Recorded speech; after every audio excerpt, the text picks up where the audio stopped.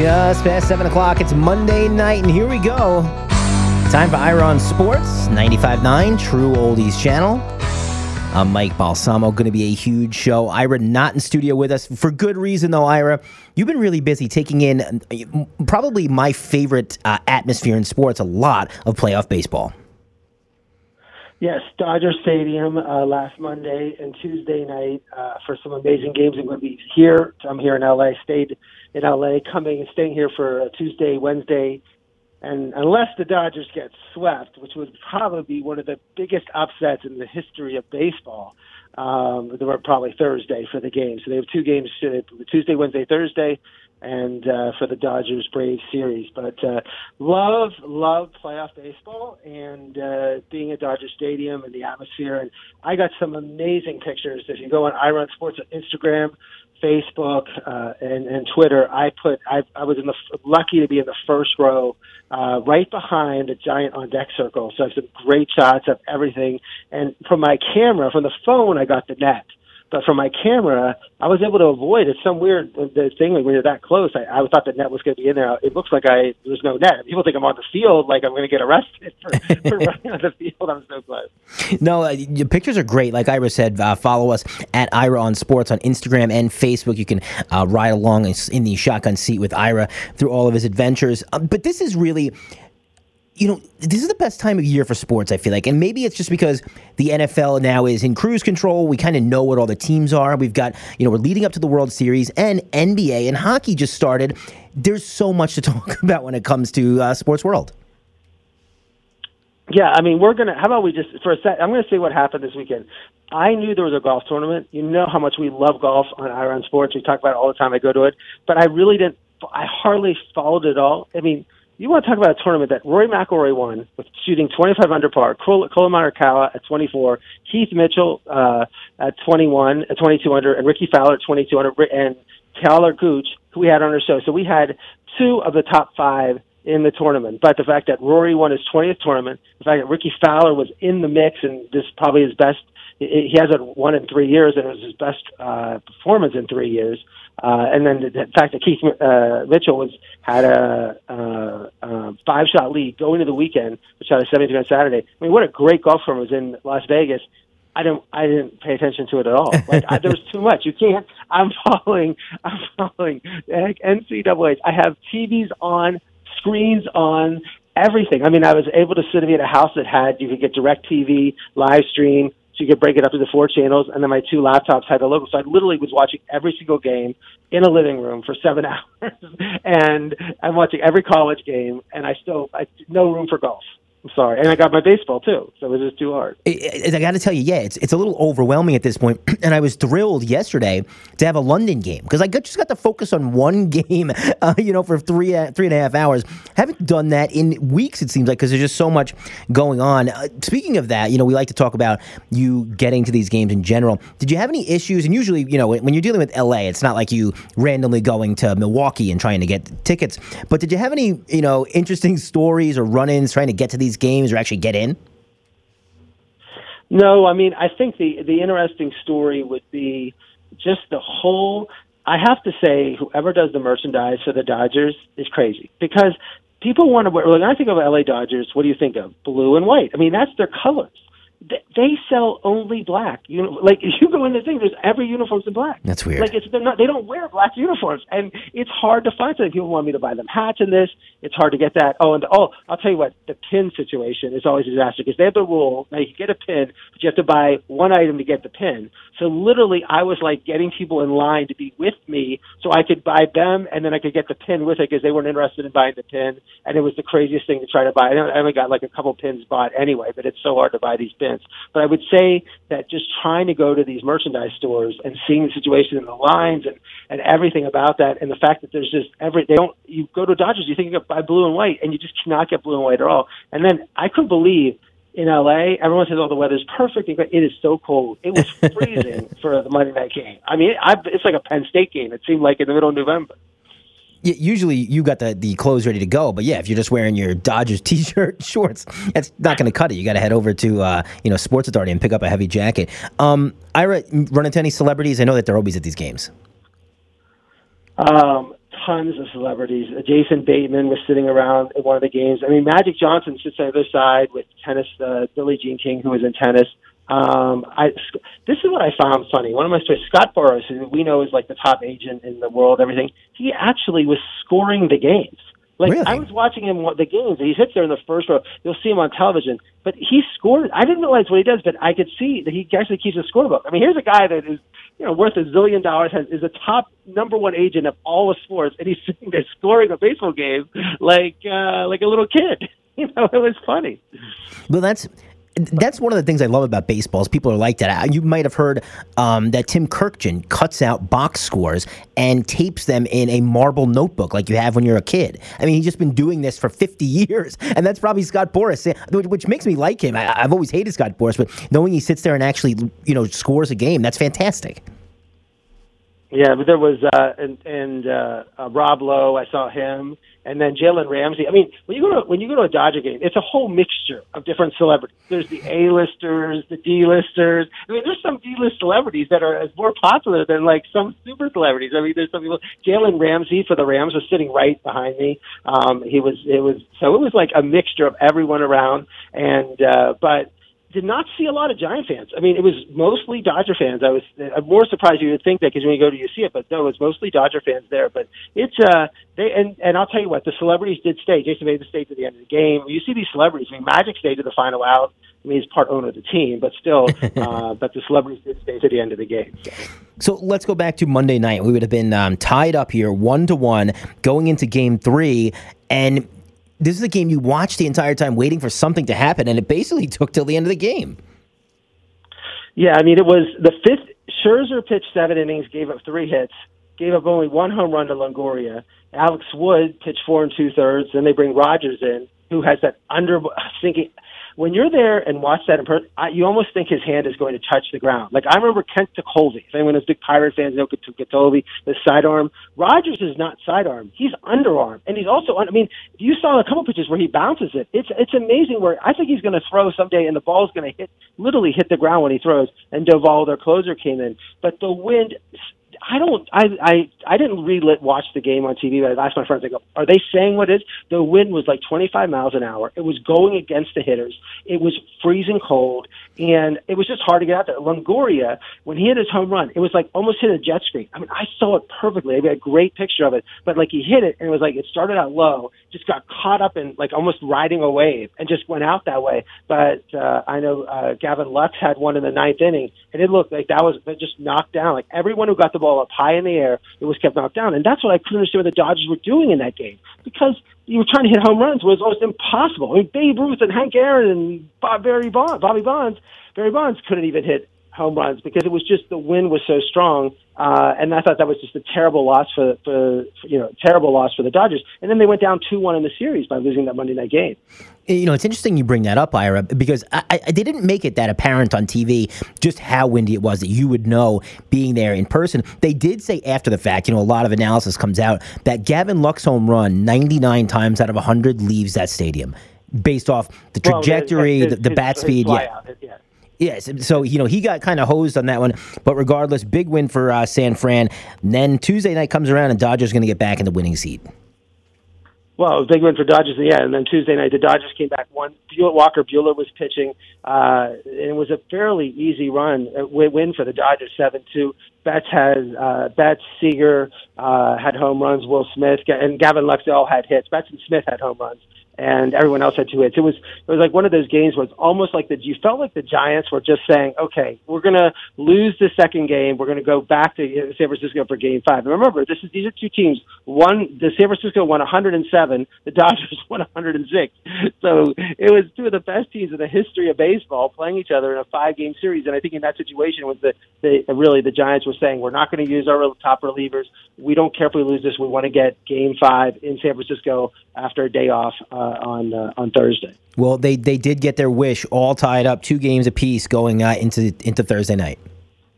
Yeah, and this is the game that Dodgers. I mean, this is where I think the Dodgers, what they did and got Game 5, is the prelude to what happened last night. because I think they got lucky with. Sometimes you get lucky with decisions, and you think you're smart. Like if you think you're smart, if you make a decision and you think it's a smart decision, and then it works out, then you just think you can just keep making those decisions. I mean, I guess you put your hand on the stove and it's not warm, and then you keep putting. But they started Knievel, then they went Gradwell and Urias. So they didn't start Urias, who's won 20 games for them this year. 20 games as a starter. And last year he was a reliever, and the year before he was starter and reliever. But I would have started him. I thought it was a mistake. It worked out absolutely perfect for them. In the sixth inning, Seager had a double to score bets, and then Ruff came back with a home run in the bottom of the inning to tie it 1-1. But the ninth inning, Doval, who was lights out closer for the last 2 months of the year, he hit Justin Turner with his fastball. And after that, I think he was afraid to throw the fastball because Luck singles to right, Turner to second. And then Cody Bellinger, who, when they put his stats up, I mean, here's a guy who's a former MVP, former this, whatever. He's only 25 years old, and he's hitting like 160, 150. I mean, it's beyond the Mendoza line. It's not 250, it's 150. He singles to center, Justin Turner scores, and then they couldn't even got some more runs because Taylor had a stupid bunt where that's one thing the Dodgers I think did the other night when they got the lead. They had two men on base with one out, and they totally messed it up. They didn't score any more, but at least they took the lead. In the bottom of the inning, they bring Scherzer in, and Bryant gets on first due to an error by Turner, which was stupid. But then Lamont Wade, this is the thing that no one is talking about. They call him Late Night Wade because the Giants won so many games at the end, like in 2 a.m. on the East Coast, but 11 or 11:30 and the West Coast. And he would always hit. He had a foul ball when he hit it. I thought it was a home run. I thought it was a 2-run home run. They were going to win the game in a walk-off, and it was foul, but it was close. Like that was amazing. And then the big issue was Flores striking out, swinging on the check swing. Terrible call. I don't know why it's not reviewable, but Scherzer was in such a zone. I don't think it mattered. Flores was. I think Scherzer after the game was running around. Like every time they showed him, he was taking like more articles of his clothing off. By the end, he was just had his shorts on and nothing else. And I'm thinking, if you told Scherzer to go out right then and there, Flores, we're going to do one more pitch, he would have still struck Flores out. But it was like one of those things where I think but I give the Giants a lot of credit. The players, the managers, they just said, look, we lost the game. They didn't make a big deal about the check swing, the poor call in the check swing.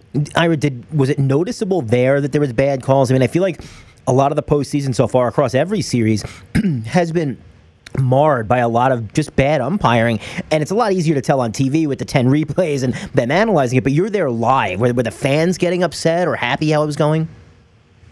Well, I wasn't there Thursday night. Oh, okay. I wasn't in San Francisco. I was only in L.A. on Monday and Tuesday, and not there on Thursday.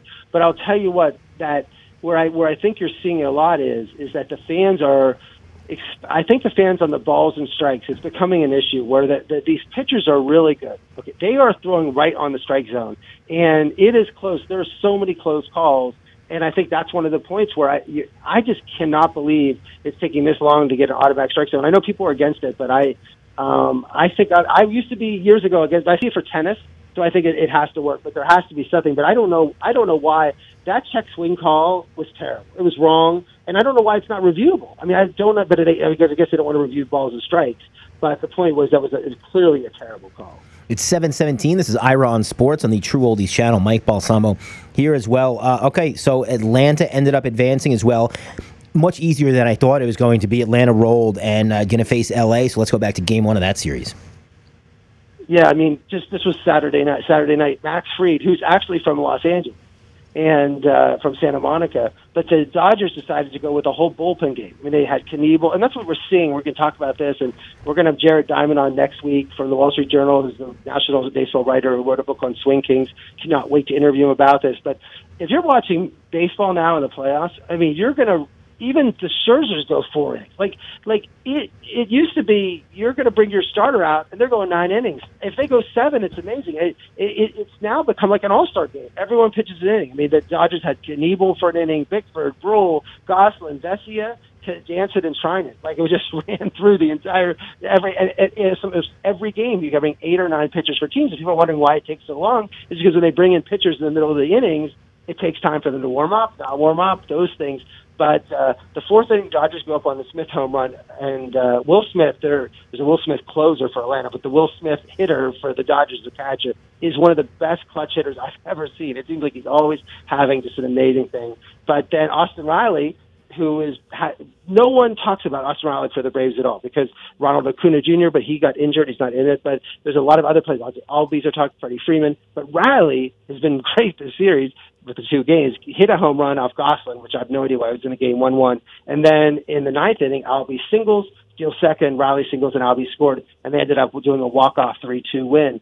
But it's the same thing. The Dodgers, when they won the wild card game, they lost the first game against San Francisco. When they and now this, they seem to just celebrate too much, and you would expect there was some sort of letdown. And when you look at the teams, when I looked at the series, I thought the Dodgers, with better pitching, with a great bullpen, with better starter pitching, a better bullpen, and probably equal to better hitters, I didn't think it was going to be close, and then they lose the game one, but then I was expecting, of course, them to come back and win game two. Well, yeah, on paper, looking at those two teams, the Dodgers are better in every single facet on paper, and that's why they play the games. And Atlanta, it's one of these, kind of like the Nationals 2 years ago, get hot at the right time, and they're really hard to beat, and they proved that again last night.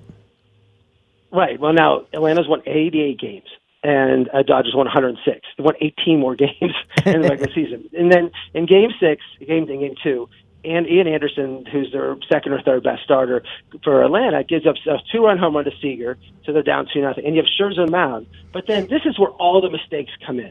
Supposedly, Scherzer told Dave Roberts, the manager of the Dodgers, I'm tired. I 2 days ago, I closed out the game, was emotional, I partied, I took all my clothes off, I went streaking around San Francisco. I'm a little tired. Well, they could have started Buehler on regular rest, who didn't even pitch. But they start Scherzer, so in the fourth inning, he tells Roberts, I am tired. People were mad at Roberts for taking him out, but then Scherzer comes out saying, I told him I was tired, and whatever. But then why did he start in the first place? But he gave a 2-run home run to Doc Peterson, who was one of the most popular ex-Dodger players. He was on the Dodgers. You're watching these, we're going to talk about Kike Hernandez and Verdugo for the Red Sox, but Peterson hits a 2-run home run, and then they bring in Vesey, and then Joe Kelly pitches a sixth. And then Treinen in the seventh inning was on 6 pitches. So remember, it's tied 2-2. And then Urias comes in the eighth inning, and that's the whole question. You're up 4-2, and you bring in Urias to come into the game.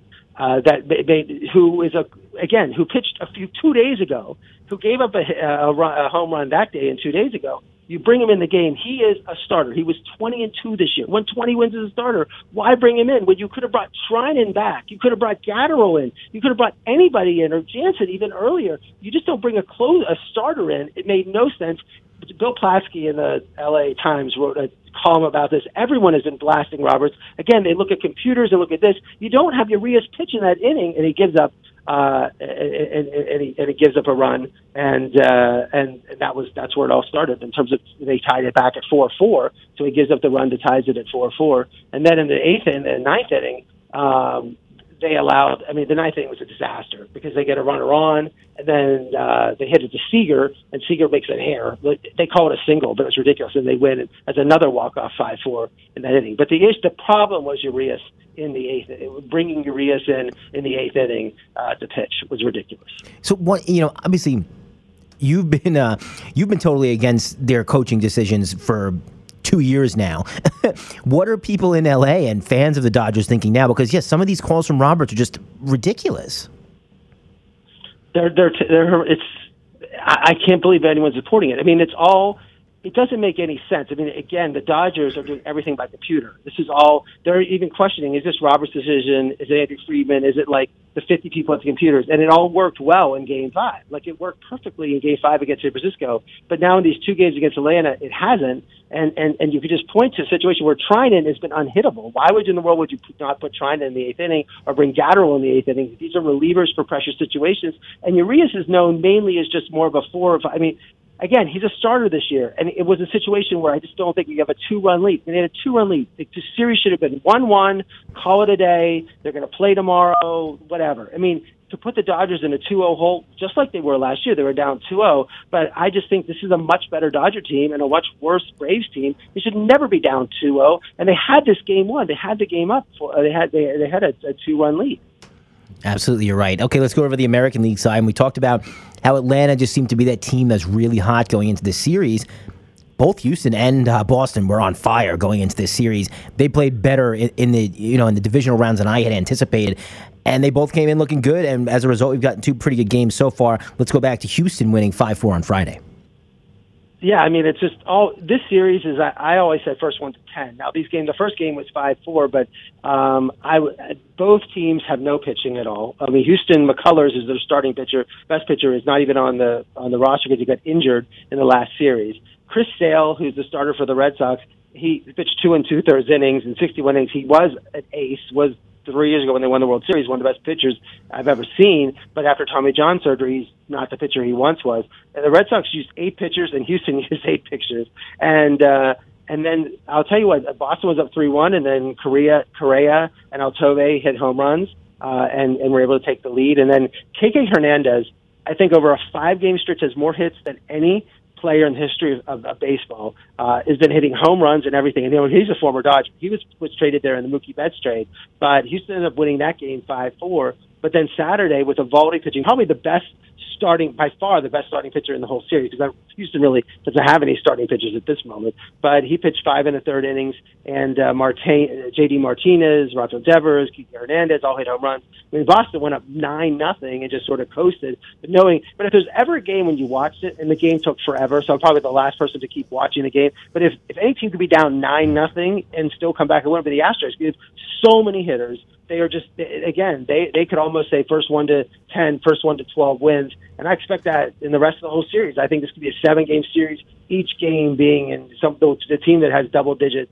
runs ends up winning. But it's a shame because, I mean, for the Dodgers, I really think the Dodgers could handle, with the pitching the Dodgers have, could handle these teams. But the Dodgers are in trouble in terms of against the Braves. And I think if one of these teams wins, if the Dodgers don't make the World Series, I think either of these teams will beat the Braves because they're just hitting is just amazing, especially Houston. 1 through 9, everybody's hitting home runs on that team. No, you're absolutely right. Either team is going to be tough to beat. I mean, we still look at the Braves as the 4th best team left, but they are up 2-0. So it's going to be interesting to see what happens. We might have our World Series set next week on the show to be able to talk about that. Let's go over to the NFL, Ira. By the way, Ira on Sports, True Oldies channel, Mike Balsamo at 725. So a lot of the rhetoric here that I'm hearing today is Brian Flores needs to go. And I think that a month ago, they were saying Brian Flores is the best coach that the Dolphins have had, since Don Shula. So I don't know what your takeaways are from Miami losing in London to Jacksonville, who had not won a game in 20 straight games, not since week 1 of last year. Jacksonville beat them at the end. Dolphins had chances to win, 2 ahead. A decent game, not great, not awful. What are you thinking here after this one? One key point in the game, 17-13 Jacksonville. Trevor Lawrence is sacked and fumbles the ball. Miami gets the ball back. Next play, what does Tua do? Throws absolutely horrendous. Terrible. I have no idea what he was doing with that. Yeah, what was that? I mean, it was a thrown. It was literally just like you're out playing catch with friends and you're throwing the ball up. I didn't know what that was, and I didn't know his wide receiver was way open. And but still, even after the interception, he was able to hang in there. And then Jacksonville was able. This Matthew Wright, who was a software engineer 3 weeks ago, is kicking for Jacksonville as a kicker. Kicked a 54-yard field goal, and then the end of the game was what was crazy. So it's 4th and 1 on the 46. I don't blame Miami for going for it. I really think you don't want to give it, but instead of punting, instead of playing for overtime and stuff like that. So on 4th and 1, because I like going on 4th down, they go for it. They don't get it. So Jacksonville gets the ball back, but then they get a penalty. They get pushed back, and it's 4th and 8 on the Miami 44 with 5 seconds to go. But they threw the ball. What it is but Miami called a timeout. So Jacksonville was saying we're just gonna throw. We're just gonna go run and just throw a Hail Mary pass. But Miami calls a timeout. Let's Jacksonville think about it. Then Jacksonville, who still has a timeout, they throw the ball down the middle of the field to 9 yards to Shenault with like a second to go. And then the weird thing that Miami did is that because Jacksonville had no timeouts, they throw the ball in the middle, not out of bounds. All Miami had to do was let him just roll around. Like, he was on the ground. If they didn't touch him, then the clock would have gone out. But they touched him, downed him, and that was a way for Jacksonville. I'm sorry, had the timeout, so Jacksonville could have called timeout. But there's no way. It's not like basketball where you can just call a timeout whenever you want. When he's rolling around on the ground, when Miami touched him, it allowed Jacksonville to call their timeout because they didn't have time to down the ball, and that gave them time. Matthew Wright at the time to kick another 53-yard field goal to win the game. But weird ending of the game. I just don't think the Dolphins played that right, and that's Flores on Flores because he's got to teach his team. I mean, we're watching game after game decided by field goals, things at the end of the game, the Steelers game, everything. The Patriots and Cowboys. You got to have your act together at the end of the game. I mean, that's the most. I mean, you should spend everything in your program we have got to know what we're doing at the end of the football games. What's your thoughts on Flores? I don't know. I think he's fine. I mean, I'm not ready to fire I still like him like that. I think the issue with the Dolphins is this, and I think that they want Tua to play well, and I think they want Tua to play well for this reason. I know this sounds crazy, but to play well enough that when they trade Tua to Houston, that Houston will want him in a trade so they can get Deshaun Watson. And so the point is that if Tua looks like he's improving, he's staying healthy, he's better, maybe they're not sold on him, but the fact is that they could get Deshaun Watson in a trade because Houston will say, look, we're going to bring Tua in, and Tua could potentially be our starter. So I think there's a thinking of that, but I think the Miami's totally messed up the whole Tua thing. I think Ryan Fitzpatrick should have been the quarterback last year. I don't think Tua was ready to come back after his injury that he had in Alabama with his hip. I think it was total rushing. I know they did well last year, but I would have let Ryan. I think they rushed Tua in, and I think that's what's caused a lot of this problems this year. So I think it stems from last year. But no, I don't get rid of Brian Flores. No, nothing. I think Chris Greer, I mean, the GM, I think every week that Justin Herbert, now Herbert had a bad game, his first bad, but when they say it's like his first bad game in like a year and a half, but the fact that Herbert's looking like he's going to be one of the top 2 or 3 quarterbacks in the league, and you passed on him for Tua, now that's the mistake. I mean, when you pass on a superstar quarterback to take another quarterback that you're going to trade for another quarterback, then that's a mistake from the GM perspective. Yeah, I was going to say, where's the blame for Chris Greer on this? I mean, he hits on draft picks like 25% of the time. I mean, if you looked yesterday, Noah Igbenogany is the number 1 cornerback. They took him in the first round 3 years ago. This guy is he's not even close to what they're getting out of Xavier Howard or Byron Jones. Those 2 guys are hurt. He got roasted every time they threw his way. Austin Jackson drafted him as a left tackle last year. He's playing guard already. They had to bring in another rookie to replace the left tackle they just drafted that didn't work out. So at some point, Dolphins fans need to look inside and say, Flores last year had one of the best defenses in the league with not the best talent. And I feel like it's like that across the board. I mean, a lot of these guys just haven't worked out, and it's to the detriment of the Dolphins. They're just not the team top to bottom that some of these better teams like an LA Chargers are that are rolling typically with Justin Herbert.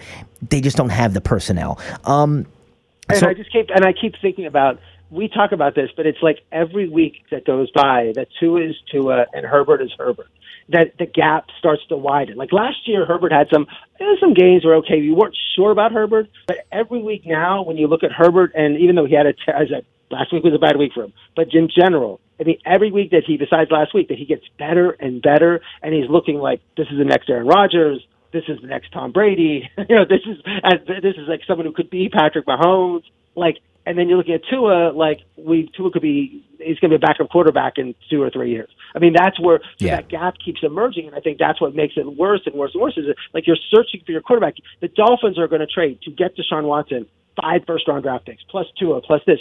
They could have just drafted Justin Herbert. They didn't have to trade everybody into it to get this draft with Deshaun Watson when some people really believe that Herbert's better than Deshaun Watson. So the point is that's where I think that mistake is major. And everybody makes mistakes. I thought Tua was better than Herbert, but I'm not getting paid millions of dollars a year by the Dolphins to make these decisions. And I didn't watch all the film and see everything that they did. But I mean, I from college, I didn't think Herbert was that good, but he's surprised me. But I think Tua, I just think he's coming up again. I think he's going to be a good NFL quarterback. I think he's going to be like Baker Mayfield, but I think I think last year messed them all up.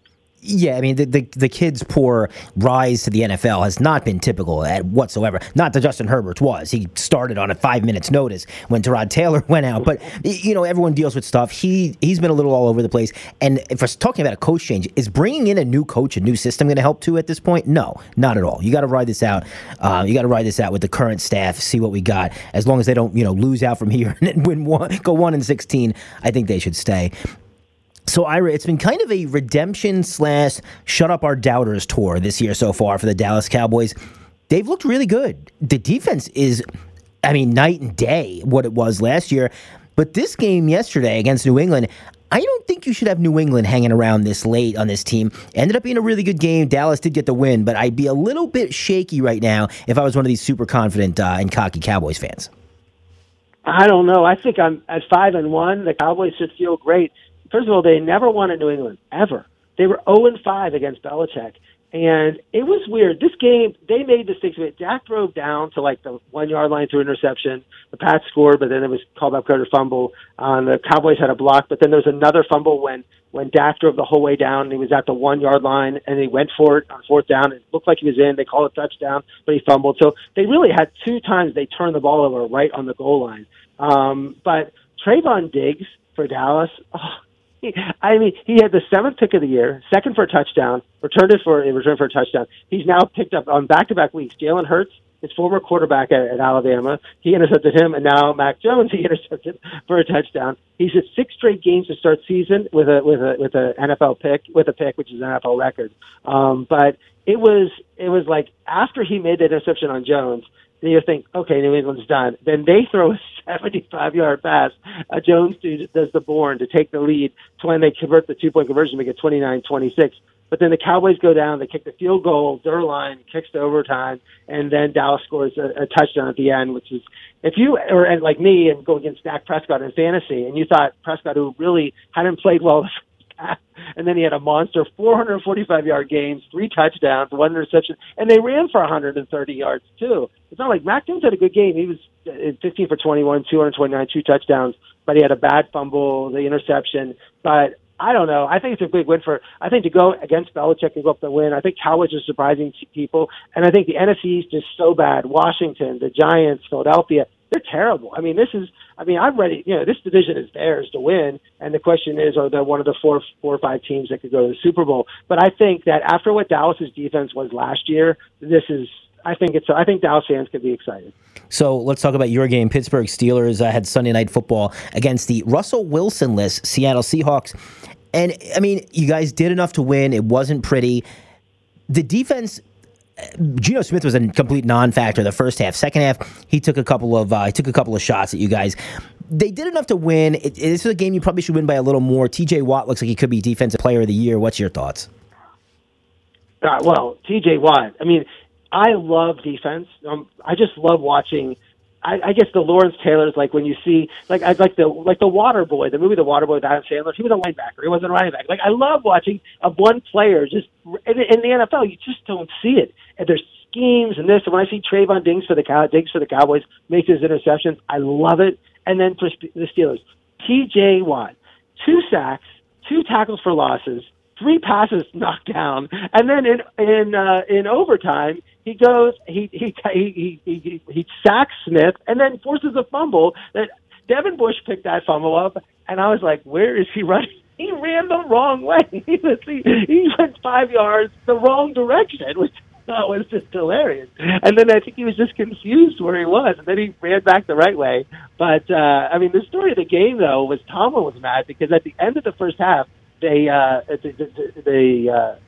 was down by 3, and they threw the ball, and Metcalf, it was like Metcalf for Seattle, got the ball, and instead of going out of bounds, he kept trying to run, but there's only a few seconds left. Like, what was he thinking? Because they were in field goal range. So he takes the ball and he fumbles. So then the ball comes back after he fumbles, and then and Seattle fell on the ball with 25 seconds to go. Now, the clock should have ran out.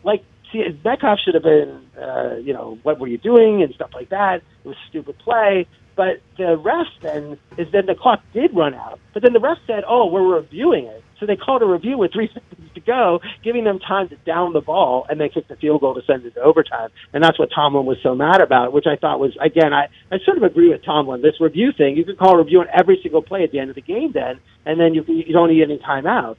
But it was just a weird ending and weird play. But, look, the Steelers are going to win ugly. They have Najee Harris, who played great. Ben's going to make some plays. They're 3-3. I predicted this. I'm saying this Steelers team is going to be 9-8, and they're going to figure out some way to get in the playoffs. They're in the playoffs now at 3-3. With the extra playoff teams, the Steelers are in it.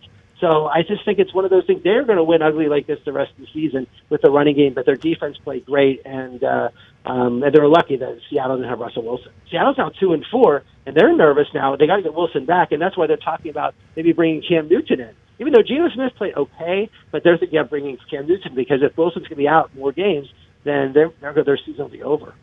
Let's talk about Kansas City and Washington. Kansas City, up until last week, was the betting favorite in Vegas to win the Super Bowl. And Ira, they have not looked like a Super Bowl team so far this year. They're 3-3. Patrick Mahomes, he's putting up good numbers, but he's just not sharp and crisp like we've seen the past couple of years. This team for me right now is not on the level of a Baltimore or a Buffalo in the AFC. No, I mean, that game was, Washington's up 13-10 at the end of the first half. Everybody follows the Washington, the football team. They're terrible. They're a mess.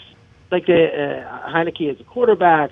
They really don't know what they're doing. It's the team, their defense, which is supposed to be the strength of their team, has been awful this year. Everything has been wrong for them. And, but again, Mahomes had 2 interceptions in the first half. They're giving him 8 interceptions for the year. Last year, I think he had 6 for the whole year. So he has 8 for the entire year in 6 games. But in the second half, they started, they punted. They actually had to punt the ball. Washington misses a field goal, so they're up 13-10. And then I'm thinking, wow, Washington's driving down there. They can make it 20-10. Like, is Washington going to just win this game and send Kansas City to 2-4? But in the end, Kansas City, Mahomes to Kelsey and Hill and everything. So maybe I hope they don't think they righted the ship by playing well in the second half against Washington when everyone's scoring against Washington. But it was Kansas City's situation where they needed to win that game 3-3, but they are not. No, they are nowhere. Their defense is absolutely horrendous, and their offense is sputtering. And when their offense in the old days, Kansas City was good enough that when their offense would turn the ball over, the defense would stop it a little bit. Now, and the offense is not going to be counted on to score 30 points every game. Like, you could just put Mahomes down 4 touchdowns, 5 touchdowns every game. They're going to score 30, 40, 50 points a game. Now you can't do that with their defense, but you can count on their defense to give up 30 points a game. So that's going to be the problem. But it was a big win not a big win, but a win they had to have against Washington. Speaking of that, the bad defense, which is historically bad, going into that game, they'd forced 11 punts in 5 games. That's really, really poor. That's not playing any defense at all. Let's go to Arizona and Cleveland. Arizona's defense, Ira, who I thought would be good this year, they've looked very good, and they've been shutting down some high-profile teams. I knew they'd beat Cleveland. Cleveland, banged up. Nick Chubb was out. I didn't think they beat them this bad, especially with their head coach out with COVID. Wow. I mean, this I didn't see. I thought Cleveland was going to win this game. I thought Cleveland's defense was playing better. I thought that Mayfield, even without Chubb, they had Kareem Hunt to run the ball. But it was just a total. I mean, Cleveland was in the game at all. I mean, and also Kyler Murray supposedly was injured going to the game, had a hurt shoulder. So last year when he played, the quarterback for the Arizona Cardinals was injured and didn't play well at the end.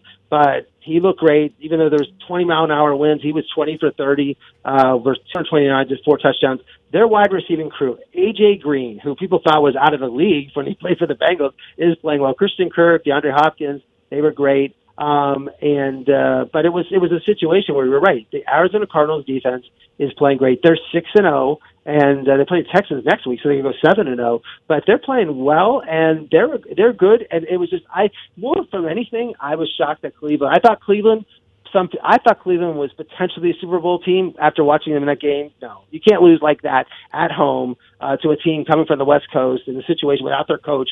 Kingsbury had to sit out for COVID.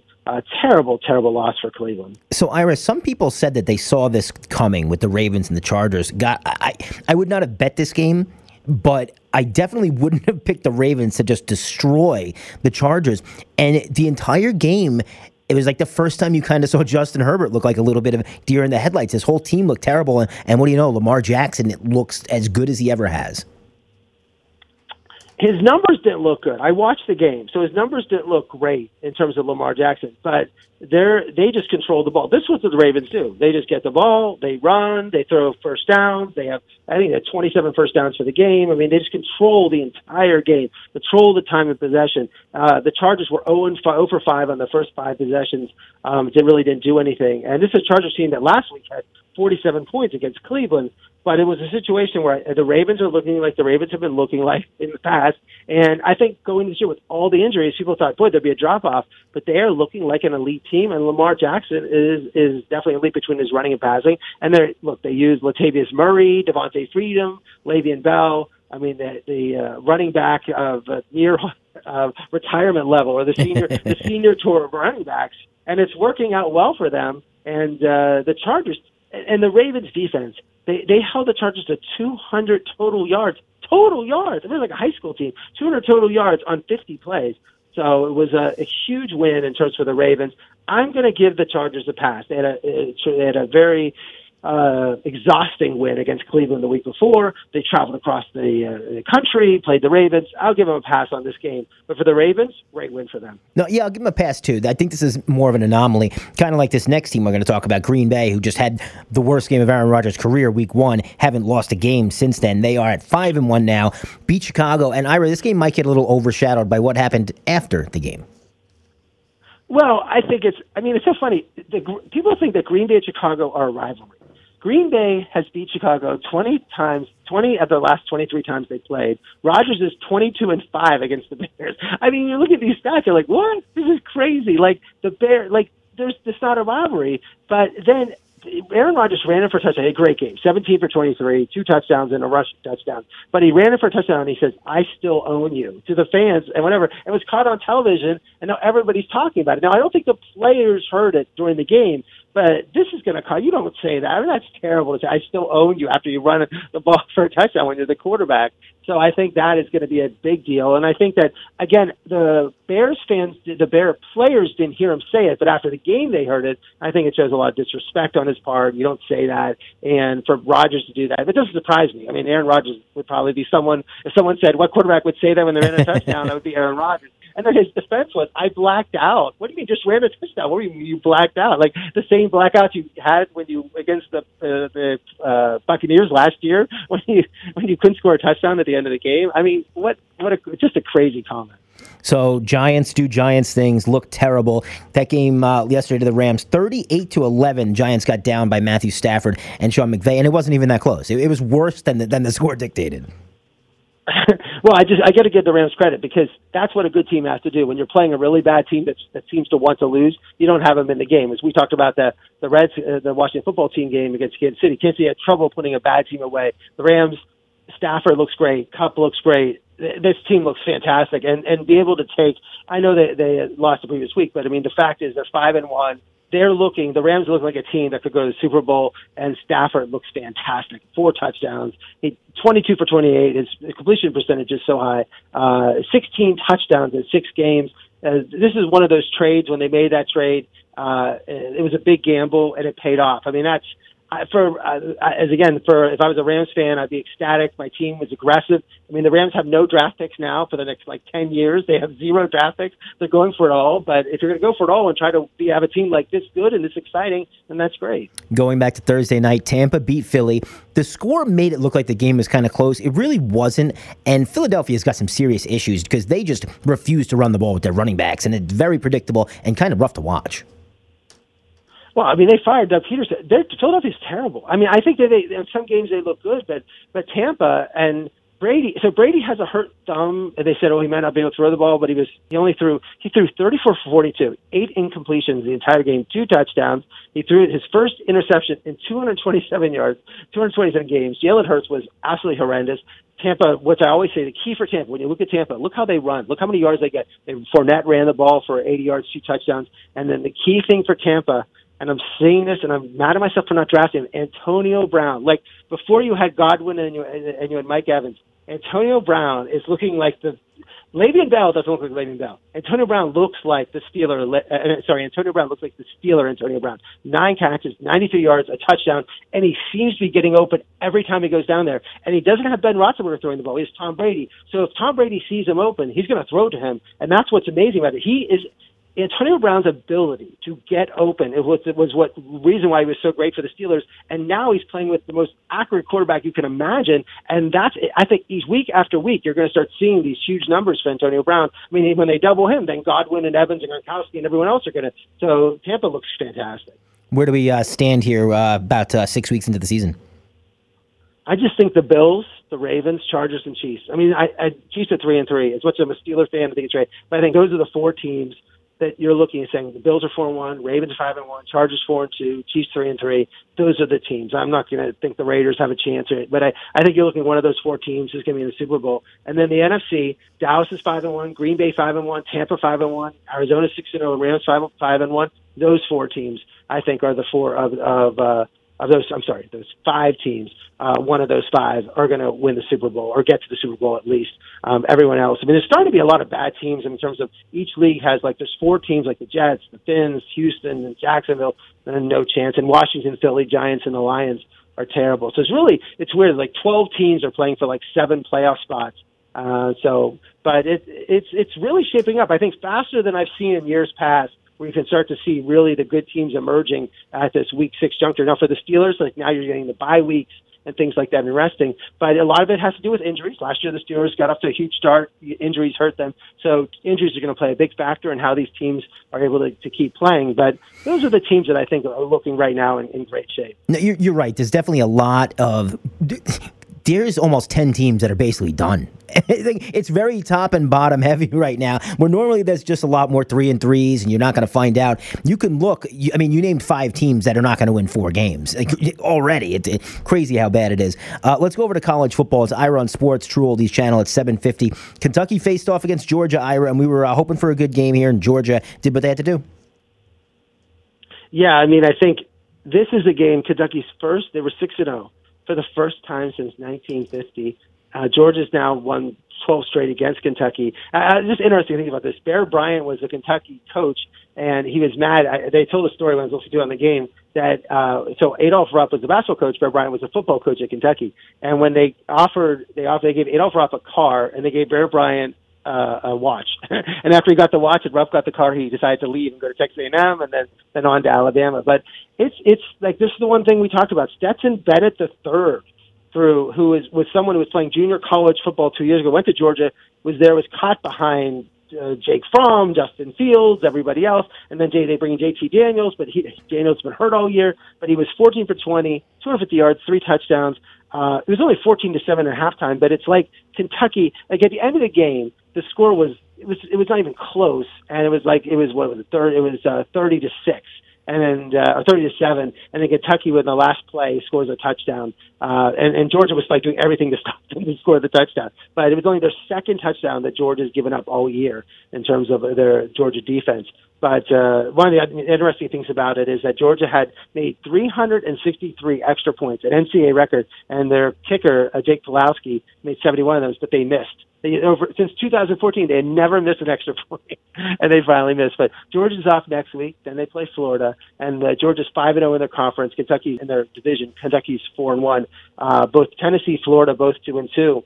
I mean, Georgia plays Florida, Missouri, Tennessee, then Charleston Southern, Georgia Tech. Unless Florida can pull the game of all games, Missouri's not beating them, Tennessee's not beating them. Georgia's going to be playing in the SEC championship game because I can't see. I mean, they are rolling, and they're in a situation where they're probably going to play Alabama in the SEC title game. Nobody really saw this game coming in Iowa versus Purdue. I was pretty shocked. I mean, when you're a 2-touchdown underdog, I think it was 15-16, but they had just beat Penn State the week before.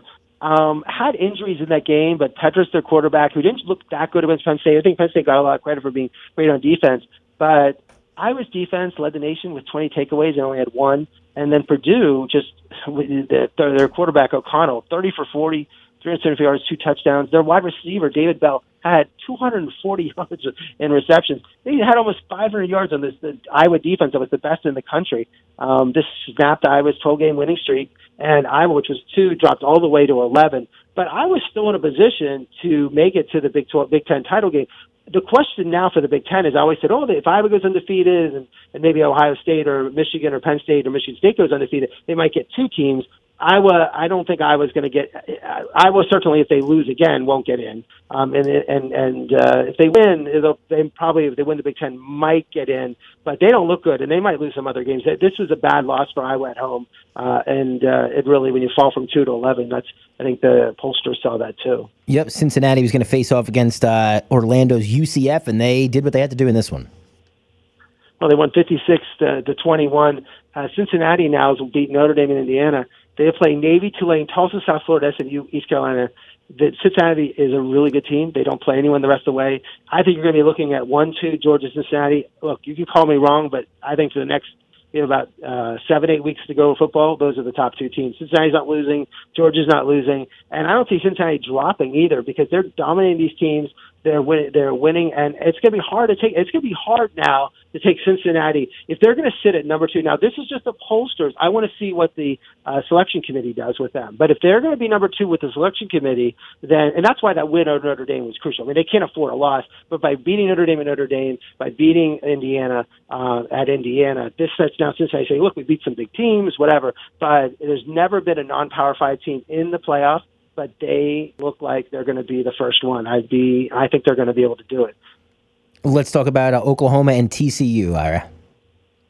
Well, the story of this game is Caleb Williams. Oklahoma replaces Spencer Rattler.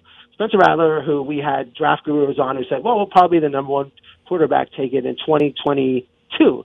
Well, Spencer Rattler is now not even the number 1 quarterback on his team, who's going to now have to transfer to go to another school because Caleb Williams is a true freshman. He's only the first true freshman to start at Oklahoma since 1990. He passed for 18 for 23 yards. He saved the game against Texas. They were about to lose the game until he came in and saved that. But for 295 yards, 4 touchdowns, he ran for another touchdown.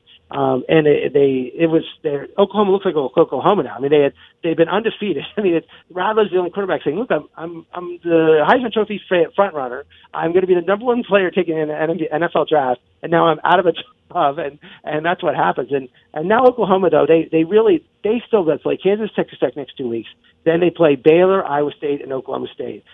Baylor's only lost once. Oklahoma State's undefeated. Iowa State has 2 losses, but are good. I mean, that's going to be the challenge for Oklahoma. They cannot afford a loss if they want to be in the playoffs. But getting Caleb Williams in, he looks fantastic. He looks great. He looks like someone that say he looks like a young Cam Newton in terms of being able to run the ball. He's big and strong and fast, and also can really throw the ball down the field.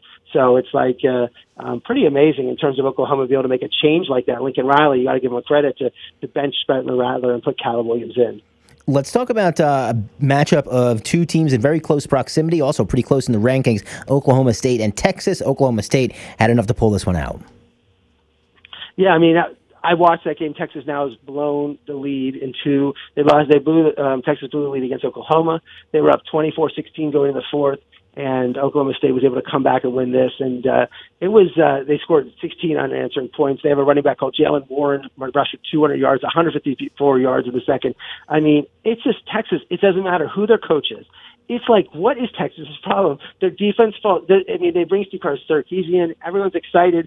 All the enthusiasm. They had Tom Herron, the coach before, all this excitement. It's just, they are Texas. They are a team that draws 100,000 to their stadium. They have all this. They have the best recruits, the best players, and they cannot play 60 minutes of football. This has been the problem for Texas. It seems like since Mac Brown left and Vince Young, when they beat USC with Reggie Bush and everything, they cannot win these tough games. They cannot win a tough game, and bad loss for Texas. Now they're 4-3. And I think that's not what they were thinking. So, and we're going forward. Alabama did what Alabama does and beats teams that they should. Well, Mississippi State, Alabama won 49-9. The question is, Alabama lost last week. What was going to happen with being upset to Texas A&M and then having this type of game? But boy, they look great. And now Bama is 3-1. Mississippi is 2-1, but Bama beat them. Auburn's 2-1. and A&M's 2-2, LSU's 2-2, but Bama plays the next 4 games at home. They play Tennessee, which they'll kill, LSU, New Mexico State, Arkansas, and they're at Auburn. So unless something crazy at Auburn, now Bama has these home games. Hard to see them lose. They run the rest of their schedule. They'll be playing Georgia for the SEC title game. Now remember, Michigan, Ohio State, Penn State, they're all off last week. And then Michigan State beat Indiana. Michigan State was 10th. They beat Indiana 20-15. I always thought the game was funny because Michigan State was a 6-point underdog going into the game, and they're like 6-0, and Indiana was 2-3, and so I thought that was weird. But what's for the Big Ten? Ohio State, Penn State, Michigan, and Michigan State are all undefeated. They're all 4 teams in the top 9 in the country, but they all play each other in the next 6 weeks. So it's all going to shake out because all these teams are all in the same division, and they play each other and going forward. Ira, we've got just about 5 minutes or so left here. What other college games you want to touch on? Because I know there was a little bit of a mess there in Tennessee. Well, I didn't watch the game much, but certainly in the end I was listening to it. Mississippi played Tennessee, and this is a lot. Tennessee was playing well early in the year, and then they were 4-2. There was emotions going to this game, and Lane Kiffin coached at Tennessee one year, left, sort of said, everywhere Lane Kiffin leaves, it's a fire in terms of him leaving, and there's a disaster. But the point is that Tennessee had a chance to get a first down near the end of the game. They were it was 4th and 20. They ended up getting 19.5 yards, and people were criticizing the spot of where the ball was with a minute to go in the game, and they gave the ball to Mississippi. And the fans then started throwing stuff on the field. And you hear that, they threw a bottle. But it seemed like from the rate, and I watched it on television, watched everything later, for 20, 25 minutes, they're throwing stuff on the field. I've never seen that much longer. And I was waiting for them to call the game. They never called the game. They kept waiting. So they finally got everything cleared up. Like a half an hour later, they start the game. Mississippi gets stuck on. They go 3 downs. They can't advance it. Tennessee gets the ball back. Tennessee had a chance to win the game at the end of the game. They threw 2 balls in the end zone to win, even when they got the ball back. But it was a crazy game, and Tennessee was fined $250,000. But it's just a poor reflection on how, I just can't believe that even after 5 minutes, you would think that the police or everyone coming there should stop throwing or whatever. And I think I was listening to the Mississippi announcers, so they were certainly biased. They were saying, call the game, and you saw the field and everything was thrown on the field. But it's certainly not a good reflection on the Tennessee Volunteers. What other game I want to talk about? Oh yeah, Florida LSU. So Florida, they were number 20. I mean, this is a team that was in top 5, maybe 6, 7 starting the year. But it was back and forth the whole way. But LSU, Florida was favored by 12 in the game.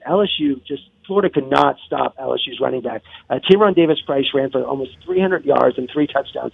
LSU had 321 total yards rushing against Florida. A disaster for Florida, and it happens, and a bad loss. But then LSU announces they're firing Ed Orgeron as their coach. Now, he's been there 6 seasons. His record is 49-17. His first year is 9-4, second year 10-3. Just 2 years ago, he was 15-0, which was the best football team I've ever seen. I told him I was at the game, the Alabama LSU game. It's the best college football team I've ever seen. He put it together, and since then they say it's only been 9-8. But they lost 14 players in the draft, 5 players in the first round, and they lost Joe Brady in the defense coordinator. Usually when you win, there could be some sort of slide. I just could not. I think he should be hired by somebody else. Anybody who can put a team like that together, that great, just 2 years ago, hire him. And he's a great recruiter. Everybody loves him in terms of. I just think he was not hired by the athletic director and the president. The standards at LSU are crazy. They pay him $8 million, the second highest paid coach. But they want to bring in James Franklin, Jim O'Flynn. Their idea is they're going to pay their next coach the highest. They'll pay him higher than Saban. So they're going to pay their coach the next. But I don't know what they can do. But I just think now he's coaching the rest of the year. But LSU could finish the year with a good record, and he just 2 years ago he won the national championship. Just surprised by that. We do have and then I guess the other one was Miami losing again to North Carolina. They lost 45-42. They're 2-4.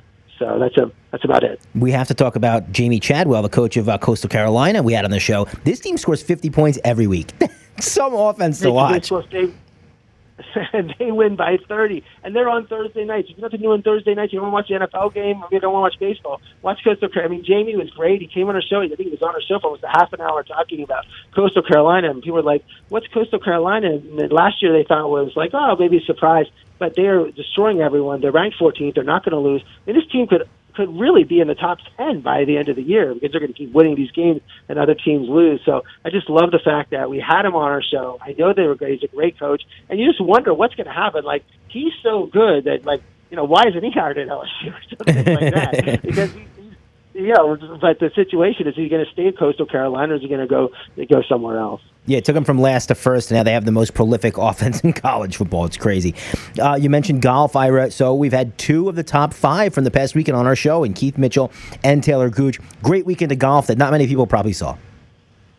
No, I mean, as we talked about when the show started, Rory got his win, and Ricky played well. But I mean, golf is sort of like, I thought golf was over in terms of whatever. And I looked at this tournament, and it seemed like everybody wants to come to Vegas to play. I mean, it was John Rahm. Like, there's some of the top golfers weren't in it, but I was shocked by the field. I mean, the prize was high, but that was to have the names, like, have a leaderboard with McIlroy, Morikawa, and Fowler, and Spieth and Dustin Johnson were in the field too. So it was a great field. But I said, most of these golfers now will take the next 3 months off. So this was like the last tournament before you're going to see them next again, maybe in Hawaii in January. Good job of Ricky Fowler to cash in. I think it was $550K he got, and that put him over $40 million in career earnings. He probably made about 3 times that in endorsements. What's happening in NASCAR? Oh, Kyle Larson won again in the race in Fort Worth. He's now had 8 wins for the year. And this is what I don't like about NASCAR. They have this point system. So even though he has 8 wins, the next closest is Martin Truex with 4. He should easily be running around, running away with the points race. But the way they do the playoffs, he still might lose. I just hate that. And when they made that change, that's why Formula One I like. You just win your races and you keep totaling it. You don't have this playoff. It's not like you're playing these teams. There's other drivers. People have vendettas. They're trying to crash you. It's ridiculous to try to have all the other players play in this when it should just be a points list.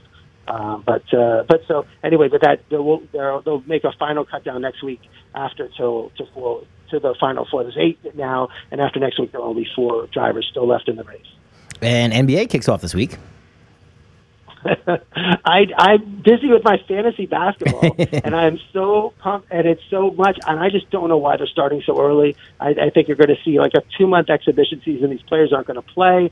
We're going to get into the NBA after the baseball playoffs over. Nobody loves the NBA, of course, more than me, but it's so funny. I was in Phoenix. I was in Milwaukee. I was in Brooklyn at Game 7.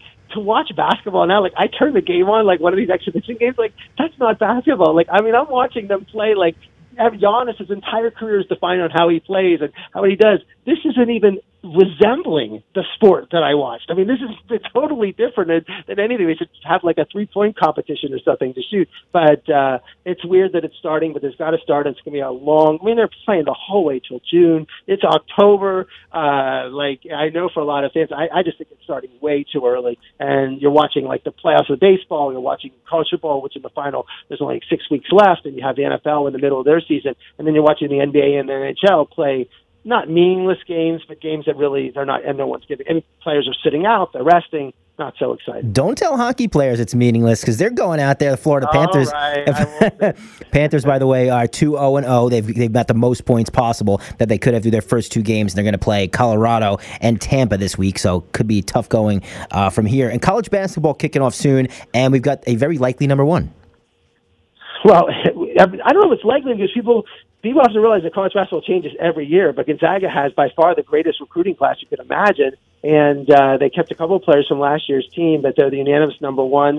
And I do like it this year. The one thing college basketball does, I think, better than almost any other sport, a lot of these teams, they are playing tougher teams. You're seeing Gonzaga will play UCLA and Texas and Villanova. So all these good teams play each other the beginning part of the year, which would be interesting. But Gonzaga, which came up short last year to Baylor in the national championship game, to come back and be ranked number 1 with a great. I mean, if anyone saw where Gonzaga's gym is and how they do not have the best facilities, so it just shows you what Mark Few has done in the program and everything, that they're able to get these top transfers, top players.